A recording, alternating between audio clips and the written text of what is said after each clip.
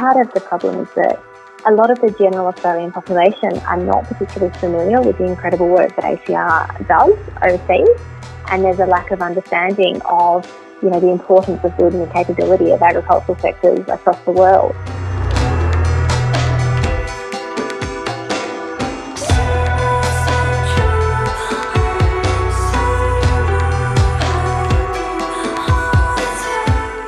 Hi, my name is Jan Wisniewski and this is The Strife, a podcast thinking about issues in Australia with the long term in mind.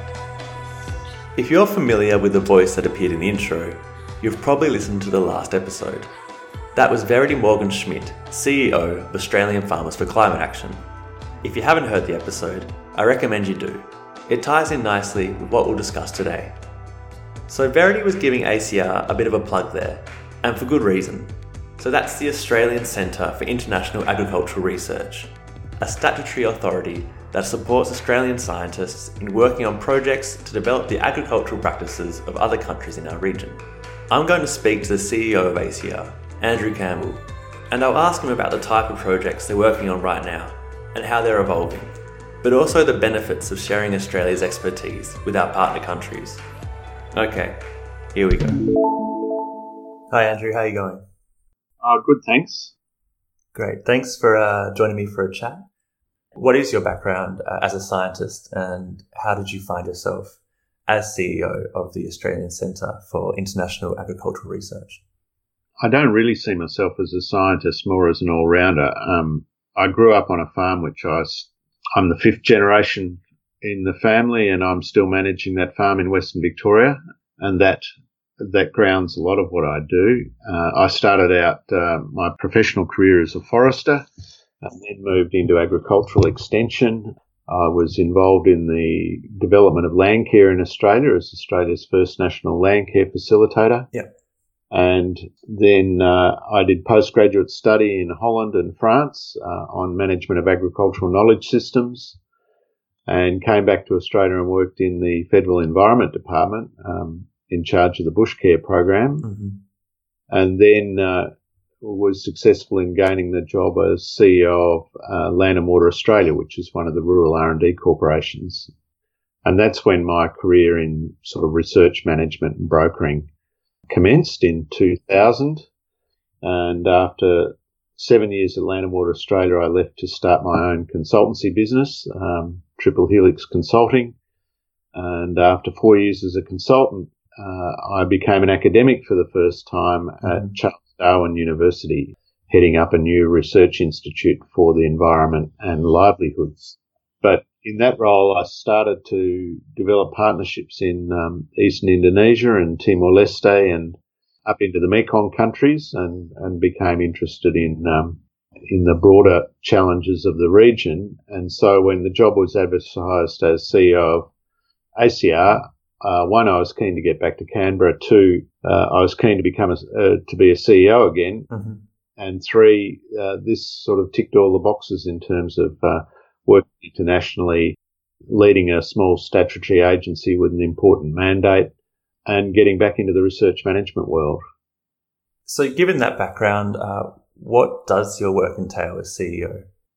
Well, I see the key research leadership role at ACR is undertaken by our 10 research program managers. Yeah.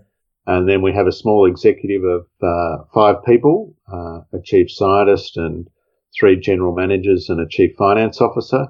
And that's the leadership team. And I guess my role is to try and make sure they've got the resources and to do what they need to do, and to ensure that collectively we come up with a strategic direction for the agency. And in particular, the role of a CEO of a statutory body is I report to the Foreign Minister of Australia, so ensuring that what we're doing is consistent with government policy and that we're managing the relationship with the Minister's office and the Minister, and with our big sister agency, the Department of Foreign Affairs and Trade. So a lot of what I do is stakeholder relationship management and representing the agency in Australia and overseas. Yeah. So you mentioned working under the Foreign Affairs Ministry, and earlier this year, Australia's now former Minister for Foreign Affairs, Julie Bishop, launched your centre's 10-year strategy for 2018 to 2027. What direction does this provide the agency? Yeah, I think this is a very significant development for ACR, and Julie Bishop has a very deep and broad knowledge of ACR's work and the importance of ACR's work as part of Australia's what's now known as soft power region. And the new strategy, I thought it was important for us to frame it around a 10-year approach because the issues we're tackling are not going to be fixed in 18 months or 3 years or 5 years. Yeah. They demand long-term approaches and stability and continuity. And so I thought it was important for us to put some markers down around these big issues. Mm-hmm. The new strategy represents a broadening of focus. Traditionally, ACR has always been focused on poverty reduction and improving food security, particularly for smallholder farmers across our region. But this new strategy recognises that it's no longer good enough for agricultural research to just focus on increasing yields. Mm-hmm. It's still very important, but it's not sufficient. We now need to think about nutrition at a societal scale, and we need to think about sustainability. We have to, in some cases, radically improve water use efficiency, nutrient use efficiency, and our use of energy in agriculture. And we have to do all of that in more difficult climatic conditions with more volatility in the climate, more extreme events, and the overarching need over time to reduce greenhouse gas emissions. So nutrition, climate, water, managing natural resources, they're as important these days for us as poverty reduction and improving agricultural production. And as well as those what objectives, we've got a couple of how objectives that are consistent with Australian government policy. And so they're important objectives for ACR, and they are the empowerment of women and girls and working with the private sector where appropriate. Usually that means going further along the value chain rather than just focusing on farm. So that 10-year strategy is framed around 6 overarching objectives. Mm-hmm. It streamlines our program somewhat from 13 down to 10 to address those objectives. Okay. And it also allocates more resources into enabling ACR to partner and co-invest with development partners, as we're doing with DFAT and also with the Canadian International Development Research Centre and the Syngenta Foundation. We'd like to do more of those sorts of partnerships where we co-invest strategically, particularly against those new objectives of nutrition and climate and working with the private sector. Okay. What are the benefits of partnerships like that, particularly working with the private sector? A crucial benefit is, particularly where we're joined up with a development partner or a scale-out partner, is that these partners are better able than us to take our research findings to scale and to ensure that they reach tens of thousands more farmers than the original research project is able to. But also, if you've got a genuine partnership with people who are further along the value chain, often that instills a discipline back into the research in the first place to make sure we are generating all the different types of information that we need in order to improve a whole value chain. From the policy end, I saw a comment from a conference in Africa the other day that you don't improve a chain by pushing it at one end, you do it by pulling it from the other. Mm-hmm. And, value chain work to be effective needs to start from the consumer and from the market and work back from there. And that's where that's not our normal comfort zone. So working with partners for whom that's their daily bread or daily operating world is a very valuable thing for us. And that's been recognised, the benefits of that in the 10-year strategy. Yes. And supported. Yeah, that's right. Okay. So you mentioned the obvious challenges of working in the future and at the moment with harsh climatic conditions that I suppose could alter the conditions we base our practices on, our agricultural practices. From what you've seen during your travels, are you confident that we'll be able to adapt to these challenges in the countries within our region?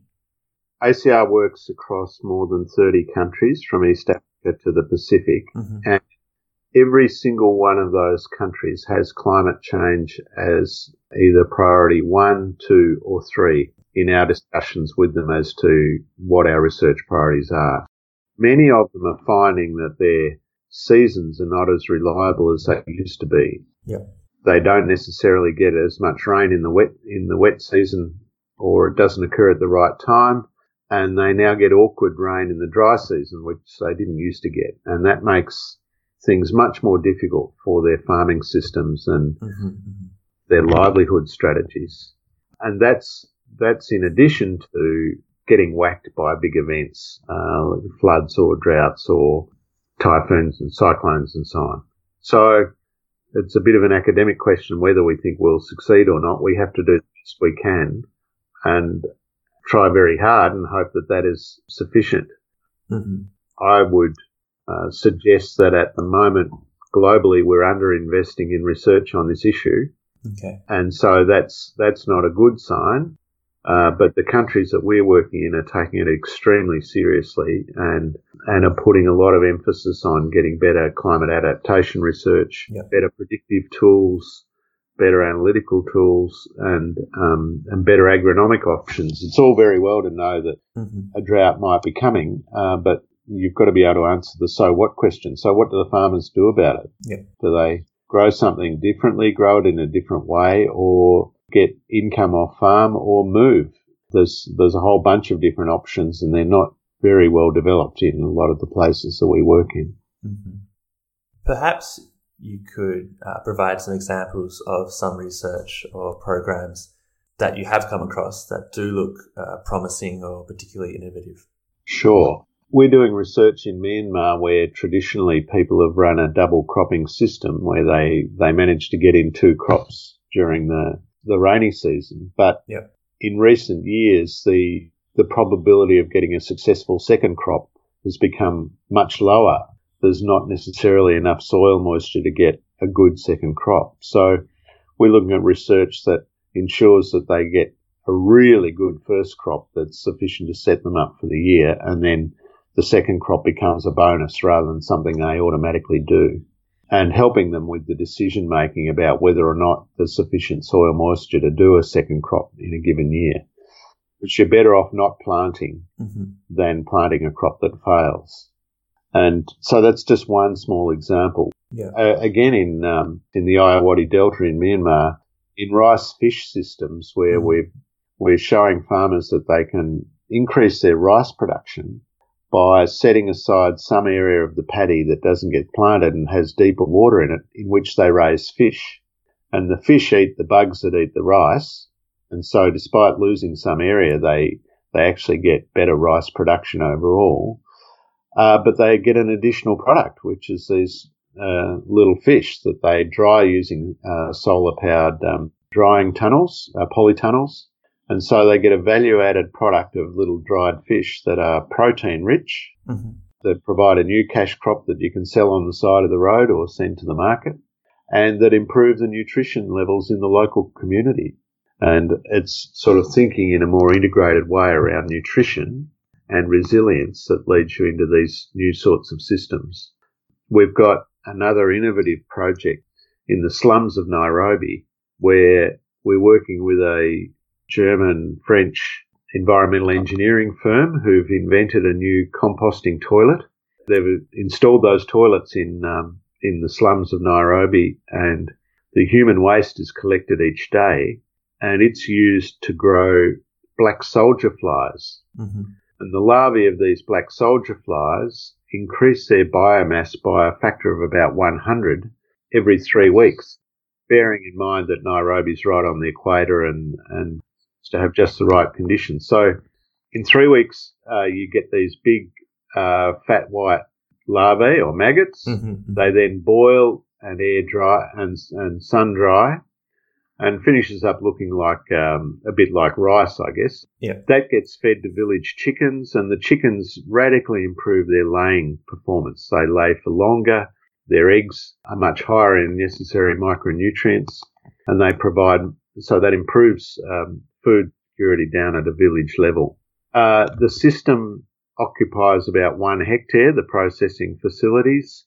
It uses no external inputs of water or energy. The organic waste, the pupae of the larvae, are composted and sold as organic waste, and the residue of that is turned into green energy and fed back into the grid. So the system is water positive, energy positive, and nutrient positive, and it improves sanitation in the slums. So this is the sort of integrated project that we need to be moving towards, rather than just growing the traditional staple crops and trying to improve yields out in the paddock. We need to think about these emerging cities across the world where most of the people now live in cities, and particularly the peri-urban areas around cities, and think about what sort of food systems are we going to need in these areas to improve overall food security. So I'm interested in Australian scientists' roles in these type of projects. How exactly does the agency support scientists from Australia in getting involved? And I guess, how is the expertise developed in Australia relevant to these countries? Well, Australia, the island continent, is the only OECD country that has a significant chunk of its landmass in the tropics. And as people know well, we also have large areas of desert, and we have everything in between. So Australia has agroecological zones that span across a big range of climate, and quite often with rather poor soils. And Australia has the most variable climate in the world of any inhabited continent. Yeah. So even before man-made climate change, the Australian continent had extremely variable climates. And so our agriculture from day one has had to cope with droughts and floods and fires and not getting any rain in the growing season, or getting too much, and so on. Also, it's a blessing in disguise, but Australian agriculture's lack of subsidies means that many of the solutions that we have developed in Australia to handle tough climates and poor soils are quite applicable in developing countries, because they don't depend on large external subsidies to survive. Whereas a lot of agriculture in the US, in Japan, in Europe, in Korea and so on is heavily subsidised, and so the solutions developed, or Israel, solutions developed in those contexts can't be easily implemented in a poor country. Okay, well... And sorry, with our science. Yeah, sure. So Australian agriculture, despite that challenging context, has enjoyed total factor productivity increases of around 3% but decade after decade. And it's done that because we have a very significant investment in agricultural research and development. And we have a very good system for ensuring that research gets taken up in industry through the rural R&D corporations and so on. So Australian ag science is one of Australia's strategic strengths, in my view. In fact, I think it's a strategic national asset that we don't celebrate enough. And many of the scientists who work on OCR projects say to me, look, that OCR project was a highlight of my career. I learnt so much applying my work in a much more difficult context in a low-income country. I learnt so much that I can then apply back in Australia, and it's really helped me become a much better scientist. And so we think that OCR projects play a really important role in the Australian innovation system, particularly if we can get scientists involved in these projects early in their career. It often is a career-defining moment for them. Whether or not they finish up in international research, they look back on that as something that from which they learnt an enormous amount in a short amount of time. OCR is funded out of Australia's Overseas Development Assistance Budget, the ODA budget. We invest around 2.5% of the aid budget, and DFAT looks after the other 97.5%.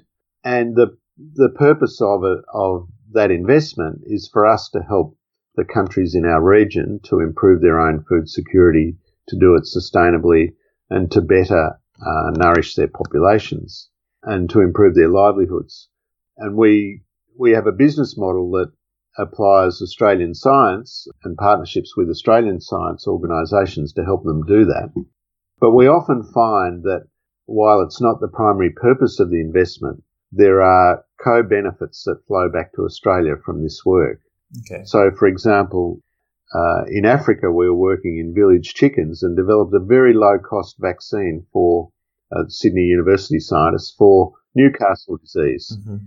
That became incredibly useful when Australia was hit with Newcastle disease. Mm-hmm. ACR-funded scientists working in bananas in the Philippines on Panama disease in bananas were able to recognise it very quickly on just one farm in North Queensland, and that farm was able to be quarantined before it hit the rest of the industry. If they hadn't been working on the ACR project, they wouldn't have recognised the symptoms so quickly, and it most likely would have caused a much bigger problem for the Australian industry. ACR-funded scientists have been working with mangoes in Fiji, and with the innovative farmers there, they've developed a new trellising system that means the mangoes are much less likely to blow over in a cyclone. That trellising system is now being adopted by mango growers in North Queensland. So there are a whole bunch of these examples. We've had a long-time partnership with China in citrus, and just recently 7 new citrus rootstocks were introduced into the Australian market from Chinese. They were Chinese rootstocks. Yeah. Now it's the rootstock that gives you your drought tolerance and your heat tolerance and stress tolerance in citrus. And they take a long time to develop new ones. And so being able to get 7 new ones from a partnership with China has been a fantastic outcome for the Australian industry. And there are many other examples here of how the Australian industry benefits enormously from us helping their counterparts overseas. Yeah. And in fact, usually whenever Australian farmers are exposed to this work, they think we should be doing a lot more of it. Mm-hmm. Yeah, it's obviously a case of widening our expertise pool by coming into contact with international actors. It seems to make sense. Well, yeah, I was in the Northern Territory for 6 years, and the NT mango growers, initially thought, well, what are you guys doing working in the Philippines with mangoes? Aren't you helping our competitors? And then after being in contact with that work, they realised, well, hang on, we sell our mangoes for $3 each and they sell theirs for $3 a tonne. We're not in the same markets at all. We're not competing with each other at all. But they do some very interesting stuff in the Philippines around how they can ensure that mangoes are flowering over a much longer period and producing fruit over a much longer period. And they're things that we can learn from and that would enormously benefit the industry in the Northern Territory and North Queensland. So that's just a simple example of how this works in Australia's longer term interests. But I mean, it is set within the context of foreign aid, and the primary purpose is to help, in particular, smallholder farmers in low-income countries in our region. Yeah. Well, thank you very much for taking the time to have a chat today, Andrew. No worries, Jan.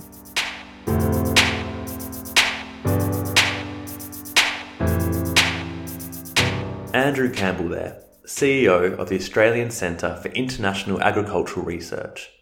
It was great to hear about some of the awesome work Aussie scientists are doing overseas.